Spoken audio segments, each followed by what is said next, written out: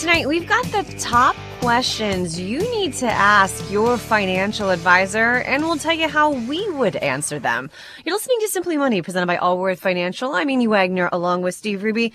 I think we should start the show off by kind of level setting here, Steve, because, we've both been doing this for a long time. I've had the privilege of speaking in front of a number of groups of people about money. And I always ask the same question first. How many of you grew up in a house where you talked openly about money? And maybe in a room full of 50 people, there's one or two. And then I'll ask the follow-up question. How many of you had a class in high school or college dealing with personal finance? Usually a couple Almost of none. hands. Yeah. So most people go into, adulthood and dealing with money with very little background. And so you don't even necessarily know the questions to be asking the person that you're working alongside with and trusting with your money.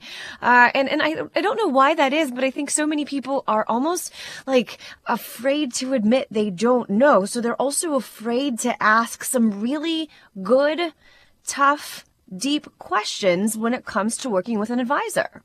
Yeah, and it's very important to come into these meetings. The first time you're ever meeting with a financial advisor, it might be intimidating. It's crossing a new threshold that you've never been across before. In no particular order, there's a series of questions we want to go through. First one, what is your approach to financial planning? What does that really mean? Understanding what you're getting out of that relationship from 30,000 feet is extremely important, because there's different kinds of advisors out there. And we've talked about this a lot over the years. If you go to a brokerage firm, a discount brokerage firm, then you're going to get the products and solutions offered by that firm. If you go to an insurance company, it's we have a size 6, you wear a size 8, we'll make it work. And they'll do it using only insurance solutions. If you go to a registered investment advisory firm, this is where oftentimes you're going to be sitting across the table from a fiduciary financial planner, a credentialed advisor, CFP, CFA. There's a couple of others that you want to look for that actually dive deep into financial planning. I love that you started there, because I absolutely agree. Most financial advisors using that word or that title don't necessarily mean the same thing. And they can work for very different companies that have very different ways of helping you plan for retirement. And the fiduciary, being the one who puts your best interests ahead of theirs, I think is probably the best fit for most of us long term. And then when you look at this question of what's your approach to financial planning, you're not asking, how are you going to manage my investments? Because we do have a number of people that come through the door and that's their only focus. What kind of return can you get me? And I don't think that if you are looking for a long-term relationship with a financial advisor, that should be the first question. The first question should be, how do you plan? What does a plan look like? And what does this relationship look like? Yes, the investment part of it is a piece of it, but it's really a small piece compared to everything else. The financial plan is the blueprint to how your money will work for you. Your investments are the building blocks. The more building blocks you have, the more robust your financial plan can be.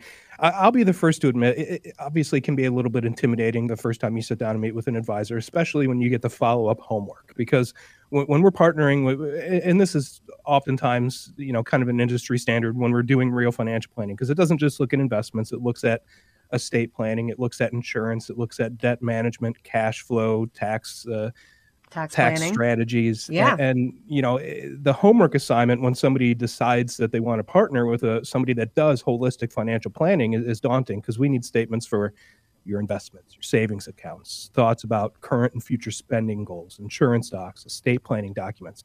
The more information we have, the better we are equipped to then help provide you with guidance and advice on your investments. But when you talk about needing those things, I think it's important to say that we also understand that we are asking you to get naked financially.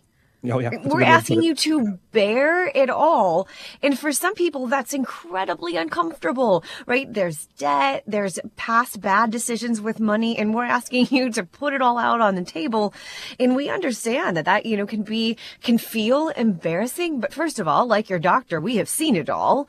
And we can't really help you until we fully understand your picture, your full financial picture. So that financial plan, and you're talking about the homework, but the first few steps in this process can be a little bit uncomfortable, maybe from your perspective as you come to the table, but it doesn't have to be. I mean, if you're truly seeking help, people want to help you, but we have to have that information.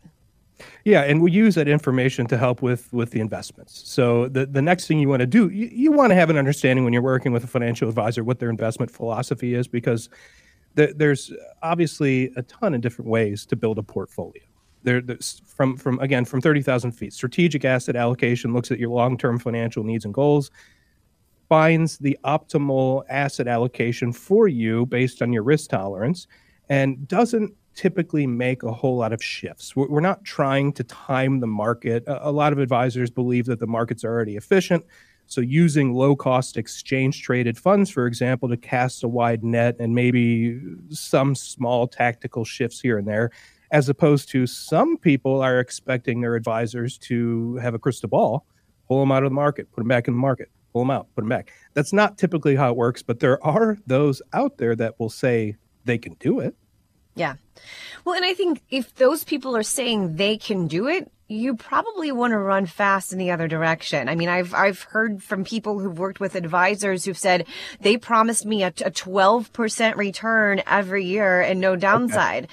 And then they later find out that's actually a Ponzi scheme and that doesn't really exist, right? So anyone making promises like that, you need to run fast in the other direction. But I'll tell you too, at Allworth, we kind of look at it like, we're trying to figure out if we're a good fit for you and also if you're a good fit for us. And if you're someone who's constantly chasing returns and you want to time the market, that's not what we think is the best thing for you. So it's not going to be a great fit for us because we think that the long-term financial plan makes the most sense. And for anyone who listens to the show very often, one of the huge benefits that we have is we have truly, I really think he's pretty brilliant. Andy Stout, our chief investment officer, who's making these decisions on investments, and he's taking in like reams and reams of information every week and, and digesting it and figuring out what the best investment philosophy for our investors are. But, he'll tell you every Monday when he's on the show, regardless of whatever the economic data is coming in that week, we're not making huge changes in anything that we invest in because we don't think that's the answer for the investors that we work with. Yeah, that's a good point because pulling in and out of the market, it's not the way to get it done. Nobody has that crystal ball. Andy Stout and the investment committee behind them, they make the hard decisions about the investment strategies. Building the financial plan will tell us how much. At the end of the day, the financial plan, we want to help protect your net worth, grow it, and make sure that you can live the lifestyle that you've grown used to, continue to live that lifestyle to and through retirement, and make sure that your money lasts longer than you do. Obviously, the investments are a part of that, but it's not the only thing to help us achieve that. And there's also some groundwork that you can do here before you sit across from someone. And I say the first place you go is brokercheck.org because you can have, someone coming to you saying, oh, I work with this advisor. They're great returns, blah, blah, blah.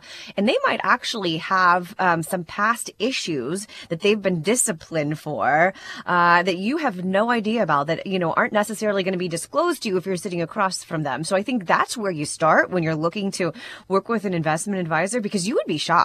I mean, how many people out there in our industry, unfortunately, aren't necessarily always operating on the up and up. So I think that's kind of where you start. And then you can ask some additional questions about their credentials and how they operate and their philosophies. Also, understanding what the relationship will really look like moving forwards. For example, how often are you meeting? When we're building a holistic financial plan, I'm pretty honest with the folks that I begin relationships with. I say there's 6 to 8 meetings in the first year, 2 years, where we're covering all of your bases, making sure you have that solid financial foundation. From there on out, it's maybe 2 meetings a year, minimum of 1. If you're a really busy person and it's hard to get away from your job because you're still working, sure, we can get away with 1 meeting a year. But ask how often you're going to meet so that everybody's on the same page. I think we're kind of bearing the lead here a little bit. And as a journalist, I never like doing that. But I think one of the most important questions you can actually ask when you're meeting, especially with an advisor for the very first time, is how do you get paid? that has to be one of the biggest questions, because you can learn so much from that question.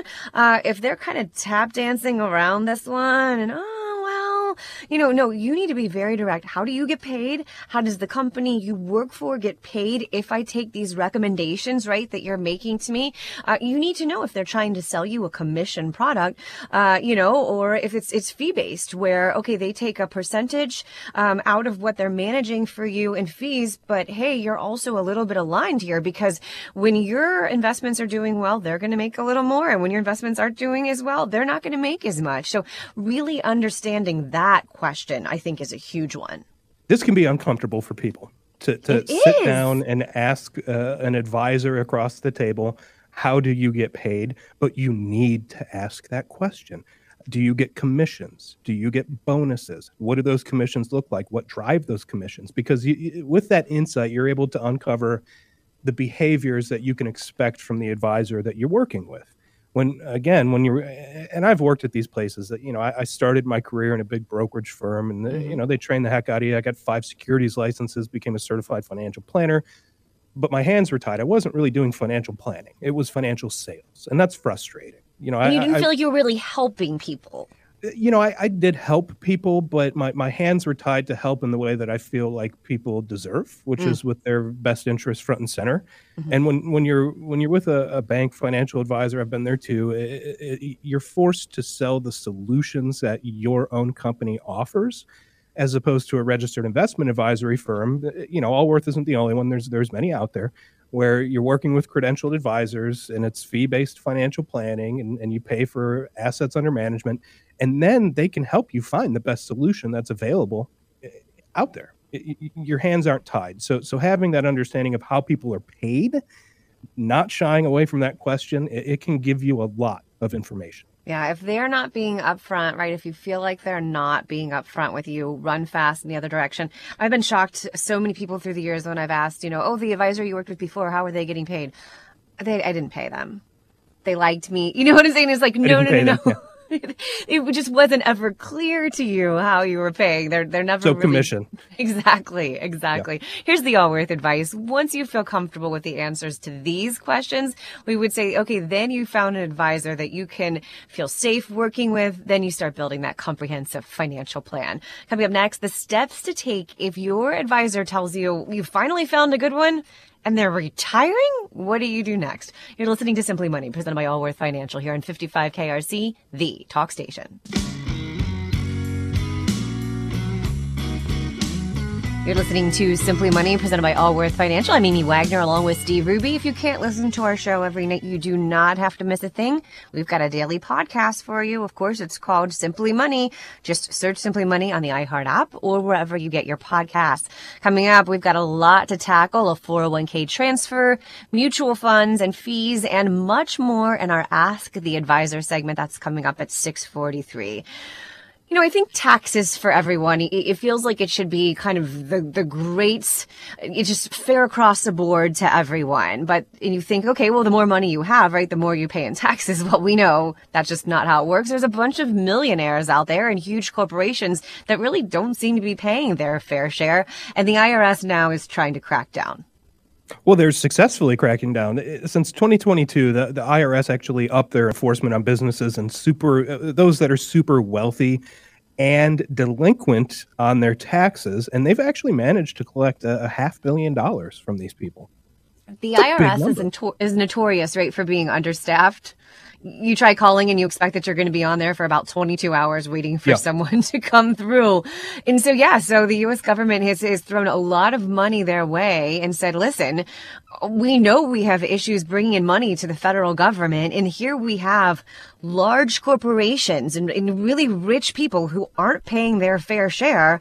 And to go after them, we need more boots on the ground. And so they're paying for more boots on the ground. And to your point, it's working. Yeah, it is. And I guess better going after them than the little guy, because I've certainly had folks I've worked with over the years that had no reason for them to be audited. It was frustrating to see the situation that they found themselves in. And it's like, come on, there's these big companies that aren't paying. And I guess this is a good thing. I don't like the IRS like anybody else, but if they're going to go after somebody, it may as well be some of these big companies that aren't paying their taxes. Well, and you see the headlines, right? There's a company, ginormous company, they make X millions or billions of dollars a year.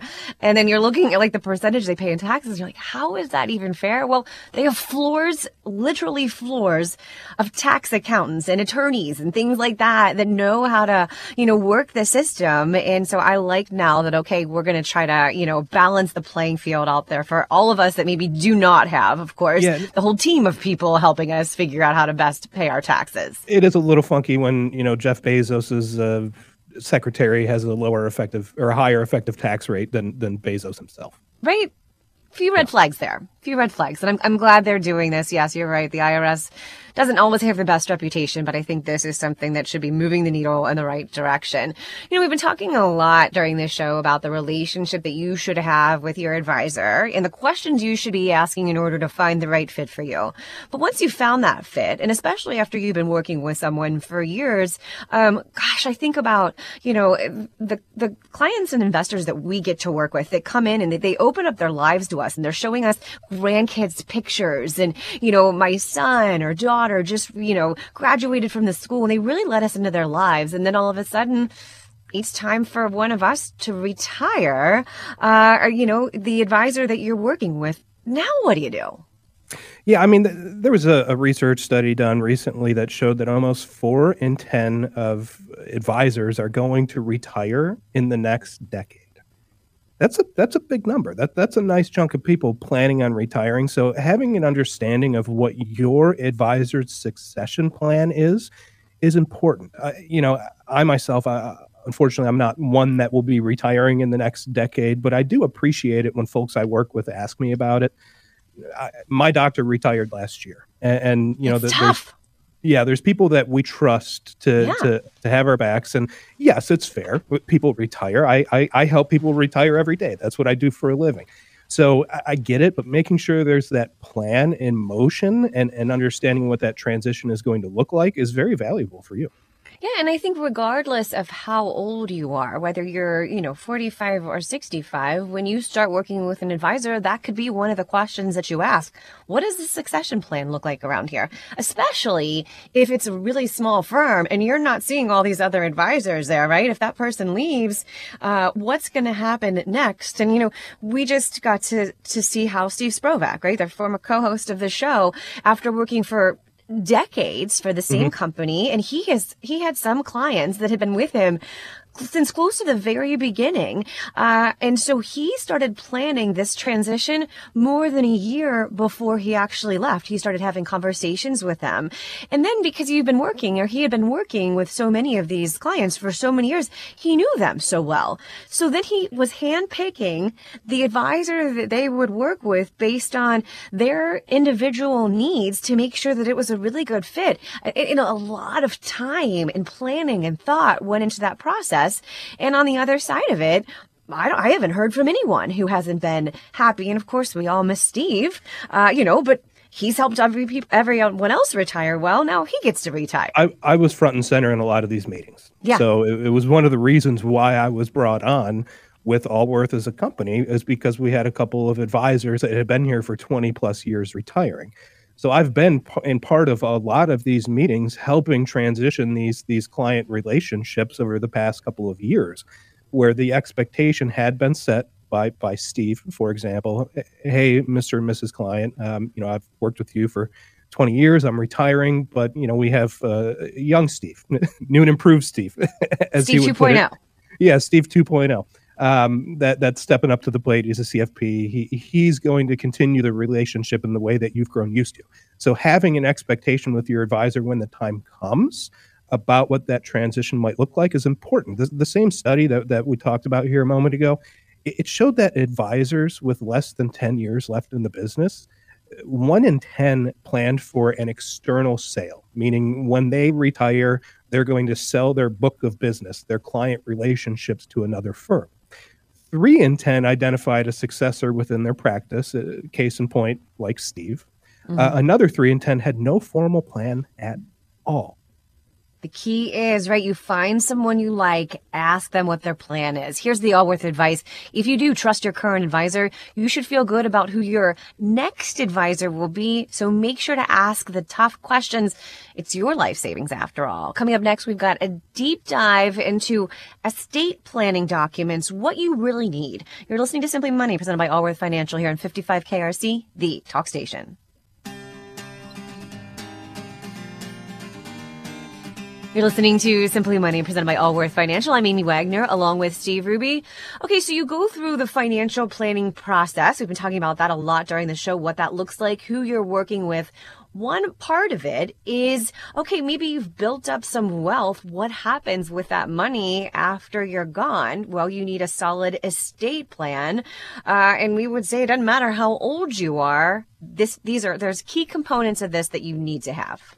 Yeah, everybody needs to have an estate plan. There are too many curveballs that life can throw us that can derail our financial situation. Something unexpected happens. We want to know what happens with our money if we are gone. And this is how you get your head wrapped around it. So first of all, again, in no particular order, power of attorney. This is a legal document allowing somebody else. This is the power of attorney. That's who that person is, to make financial decisions if you become incapacitated. This is something that goes away at death. It is only in life. A lot of folks that I work with, I will ask them, the older folks, I will ask them to bring in children or a trusted friend, somebody that they know has their best interest in mind, and establish that power of attorney in the event that I need to talk to somebody else on behalf of the client. It's important to understand what these are and how these work, because it's not even necessarily if you become incapacitated. Like, I think about a friend of mine who had adult sons who were actually going out to hike the Appalachian Trail. So his two sons were doing that together, and they had, already graduated from college. They had jobs. They had their own places. They had bills coming in. They made their father their power of attorney because they were on this trail for a couple of months. A couple of bills came in, a couple of inquiries financially that could have really impacted their credit score in a negative way. And he was able to take care of those. So, sometimes it's just having this, because anything could happen, and life circumstances could change, or you could actually plan to kind of be out of pocket for a while. And it gives someone else the ability to make sure that nothing kind of falls through the cracks. Yeah, that's a great point. So again, power of attorney, they terminate in death. So something that doesn't start until after you die is your will. Now, we draft this in life. It's a piece of the estate plan that appoints an executor that will distribute your assets to your beneficiaries as noted in the will per your direction. So it's a way to make sure that the property that you have, for example, goes to the people that you want it to go to, but it doesn't avoid probate. So this is something that we typically want to avoid, because that's a public process that's open, available. That information is out there, and there can be added costs associated with it. But at minimum, we do want to have that in place so that our wishes are met if something were to happen to us. And understand this about your will. This is not a one and done situation. Exactly. I'm always like, every time I ask someone, do you have a will? Yes, we absolutely have a will. 25 years ago. Exactly. And I'm like, okay, so your children were 3 and 5 at the time, right? Now they're almost 30. Things have changed. And so this is something I would say that every 5 years you kind of revisit it. Some years you're going to say, okay, everything is the same. We don't need to update it. But in some cases, you will want to update it, and you want it to reflect your current situation. And right along with the will, I would say also very important, a healthcare directive. Have this conversation with your family, but also make sure that you have someone set up that is legally this person. If you are incapacitated, very ill in the hospital, someone who can help make decisions for you about your treatment. And, if this is an end of life situation, decide or make the call for you. Do you want extraordinary measures done in order to try to keep you alive? Those are the kinds of things that you have to have these conversations with someone, because it's an incredibly emotional time, yes. Right? And so not having that conversation with and you can have it set out in a legal document as well, but also identifying who that person is, because I've seen far too many times you'll have a number of kids and they're not on the same page. One of them, let's do everything we can to keep dad here. And the other one is, well, I just don't think dad would want that, right? Make it very clear. This is actually, I think, an act of love for your loved ones. And making sure that you find the person that you trust to make that decision on your behalf. Key. That is key, because it can be, it can put the person that is named in your healthcare directive as in a difficult place. Yeah. So trusting that they're going to make your wishes come true is important. Speaking of trust, that is another document that is an important part of estate planning. Thank you. I appreciate that. So, it's an optional document, just like everything else. You can get a lot of your estate plan handled via will and establishing appropriate beneficiaries. A trust document goes into a little bit more depth. And in my opinion, when I see this as a major benefit is when you have minor children, for example. If you have a family member with special needs that you are overseeing, if you are remarried and have children from previous marriages. So this is a way that we can have more complex financial planning needs met via that trust document. And as someone, right, who's part of a blended family, my husband and I redid our estate planning, once we got married a few years ago. And it was, some people say, I don't know, do you have to work with an attorney? That sounds so expensive. No, I guess sometimes you don't. There's things online that are available to you, but a trust is something that is more complex. And also, I found a huge benefit in working with an estate planning attorney who's been doing this with so many other families. I had never been in a situation before. We were a blended family, and what are the nuances of that, and what are the things that we need to think through? And there was some just fantastic advice and things that honestly I wouldn't have thought about that came to the table because of that. And I left that meeting feeling really good about where we ended up, but we would have never gotten there if it was just my husband and I trying to figure these things out. Yeah, the more complex the situation, the more you benefit by actually partnering with an attorney. But obviously, the expenses get a little bit higher when you're working with an attorney, when you're putting together a trust. Can you do this all by yourself? Sure. I mean, you don't need a lawyer to do a will. There are websites online that can help guide you through creating some of these estate planning packages. If you're not going to meet with an attorney, start there, please. Yeah. Do something. Have something. There are too many situations where people haven't had proper estate planning done. And this happened in my own family. I had bugged a family member for years to do this stuff. She didn't. She passed. And everything went through probate. And I was the one that dealt with it. And I know people that have had similar experiences. Yeah. It's all too often that people just put this conversation on the back burner because it's hard to have. It's confusing. You don't know who you want to help you make these decisions when you're unable to, but it's important. At minimum, make sure that your beneficiaries in your accounts are up to date. This is where other horror stories have happened, where beneficiaries supersede what is named in your will. That is what is the number one determining factor on who you leave assets behind. Too, and I have seen situations over the course of my career where people had to leave assets to those that they didn't want to, exes, for example. Yes. Wasn't originally part of the plan. They just kind of looked that part. And you made a point earlier about the healthcare directive to choose wisely, right? In that situation, you want someone that maybe remains level-headed during a time that's incredibly emotional.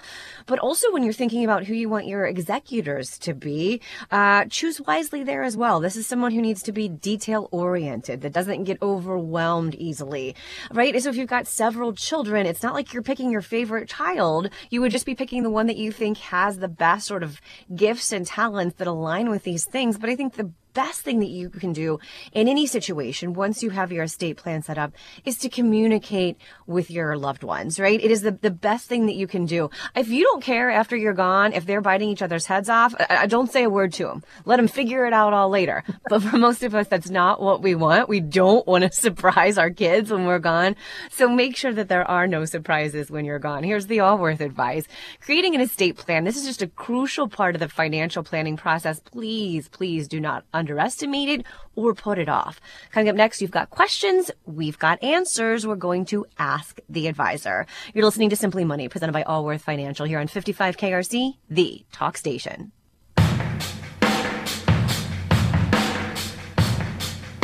You're listening to Simply Money, presented by Allworth Financial. I'm Amy Wagner, along with Steve Ruby. Straight ahead, if you are heading out on a cruise this year, how to make the most of that trip.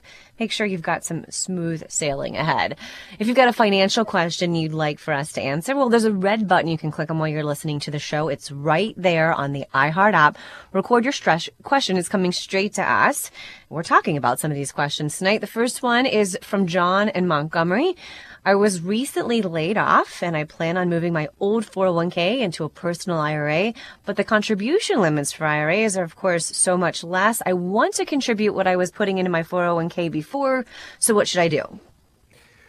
Sorry to hear that, John. Sometimes life throws us curveballs, and this is certainly one of them. When you leave an employer, whether or not you've made that decision on your own, you have options with what to do with your old 401k. Now, one of the challenges is that when we have a 401k, it's tied to when we have an active 401k, it's tied to our employer. And the benefit is that the contribution limits are much higher than that of an IRA, which we have to have earned income to contribute to anyways. In this situation, the amount that you can contribute will go down unless you get another job that offers a 401k.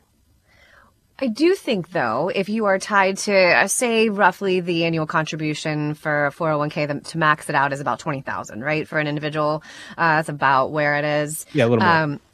So you've got an IRA, of course, which is much less than that. If you want to be putting $20,000 in, if your new job offers a high deductible healthcare plan with a health savings account, right? So they're not offering the 401k like your old company did.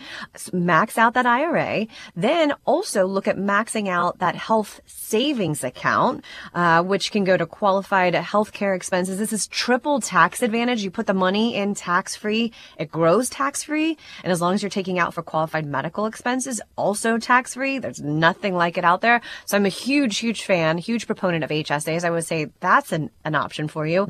Way to plug in your favorite investment vehicle. I honestly, I think HSAs should pay me. Like, they just pay me because I'm legitimately a proponent of them. We've used them in our family for years. We pay the out-of-pocket expenses on the medical costs as we go, and we're just putting it aside. And this is another retirement account for us. So, John, it could be a good option for you. And then it's not a sexy word, but a taxable account. Taxable brokerage account. It's taxed at a different way. And if you keep that money in there invested for more than a year, you're taxed at long-term capital gains rates, which could have a huge advantage to you. So you can still be putting aside that money. And I would actually say maybe a benefit of this would be it's in different kind of accounts with different tax treatments, which gives you more flexibility in retirement. So I love that you're saying I want to keep saving and investing as much as I was before. And I think maybe this will give you even a little more flexibility than you had. Yeah, it doesn't shut the door. It doesn't shut the door on your ability to save because there are other vehicles that you can use. Great point. So Judith and Tim in Delhi Township, we want to buy some mutual funds. What do we need to know about the expense ratios? I would ask, why mutual funds? Yeah. There's A shares, there's C shares. The A shares are for those that are going to hold it over the long term because they have a higher upfront cost. Your C shares are level sales charge, so it's for those that are shorter term holdings. But exchange traded funds exist where you can invest in the market just like in a mutual fund, but at a very low expense ratio, which is essentially the skim off the top before the returns are ever reported. So, if you want to buy mutual funds, go for it. But with exchange traded funds out there and very accessible to most investors, I say go that route. This is an advanced investor question. And I like that they're asking this because it shows that they understand that they are paying, right? There are expenses, aligned with investments. And I think some people don't truly understand that. But yeah, we just had segment on the show recently talking about these actively managed accounts and how many of the times they actually don't do as well as the indexes that they're held up against. So you can invest in an ETF, an exchange traded fund that tracks, say, the S&P 500, the 500 biggest companies that make up the American economy. And most years that fund is going to do better than someone who's in there buying and selling constantly trying to beat the index. So to your point, I would look at other options, maybe beyond a mutual fund with lower expense ratios and often higher returns. They often end up being kind of a win-win. Next question comes from TH, who lives in Warren County. He's 62, not married, no kids. Do we need to be doing anything special with my retirement planning? Special. The thing that comes to mind for me is estate planning. who will your money go to when you are gone? And maybe that's a little crass, but it's an important part of the conversation to understand what's going to happen there. Because at the end of the day, you still need to look at all the same things that other investors need to look at. What do you need to spend in retirement? What income are you going to generate? Where's that going to come from? A pension, Social Security, investments that you've gathered?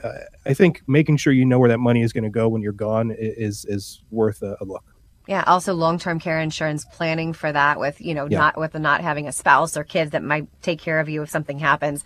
Coming up next, we've got the keys to smooth sailing on your next trip. You're listening to Simply Money, presented by Allworth Financial here on 55 KRC, the talk station. You're listening to Simply Money, presented by Allworth Financial. I'm Amy Wagner, along with Steve Ruby. Steve, have you ever been on a cruise? Not my entire life. Never. Really? You? Yep. Yeah, I have a couple of times. And I learned some certain tricks, rules of the road for these. And so that's kind of what we're talking about here. Ways to make that next cruise as smooth sailing as possible. And it's funny because there's two different ways to look at it. One is you should book really early, and the other one is that you should book at the last minute. Yeah, so polar opposites in this situation, but the earlier you book, the more options you're going to have. You can lock in some pretty low prices there. But in the event that some of these cruises don't sell out, that's where waiting till the last minute can be in your benefit. Obviously, we need to have a little bit more flexibility when we're waiting to the last minute, because that also means that maybe you don't get on that cruise. The first cruise I ever went on, I've only been on a couple in my life, but the first one was right after college. I had just gotten my first job. My college roommate and I decided to go. We had no money. And so we did. We waited until the last minute. We got a heck of a deal. I think we went to 3 different islands. It was a lot of fun. One of the things, though, that we knew up front was what was included and what was not included in the cost of that cruise. If you are someone who likes pina coladas or a glass of wine with dinner. A recent college graduate, I imagine there were a few pina coladas. A couple.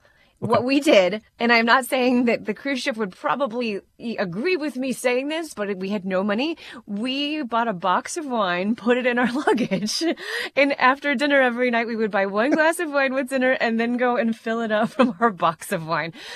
I'm not necessarily advocating for that, but I am advocating for understanding what is and is not covered in the cost of that cruise, because I have heard horror stories of people who paid more for alcohol than they actually did for the entire cruise. So doing your research ahead of time, and that also applies to the excursions, because a lot of the excursions that they're offering you on the cruise, right, they're getting a portion of that. They want you to do their excursions. You can work with someone, a travel agent outside, or even I have waited until we've gotten off the boat in a port and just said to some people, some locals, what do you guys like to do? What's a fun place to go? I had some great experiences that didn't involve, $700 to swim with a dolphin. Yeah, that's a nice van you have there. Can you take me on a snorkeling Okay, I excursion? didn't say that. I actually did do that one time, and it worked out just fine. I'm still glad here. You're still with us. Yeah.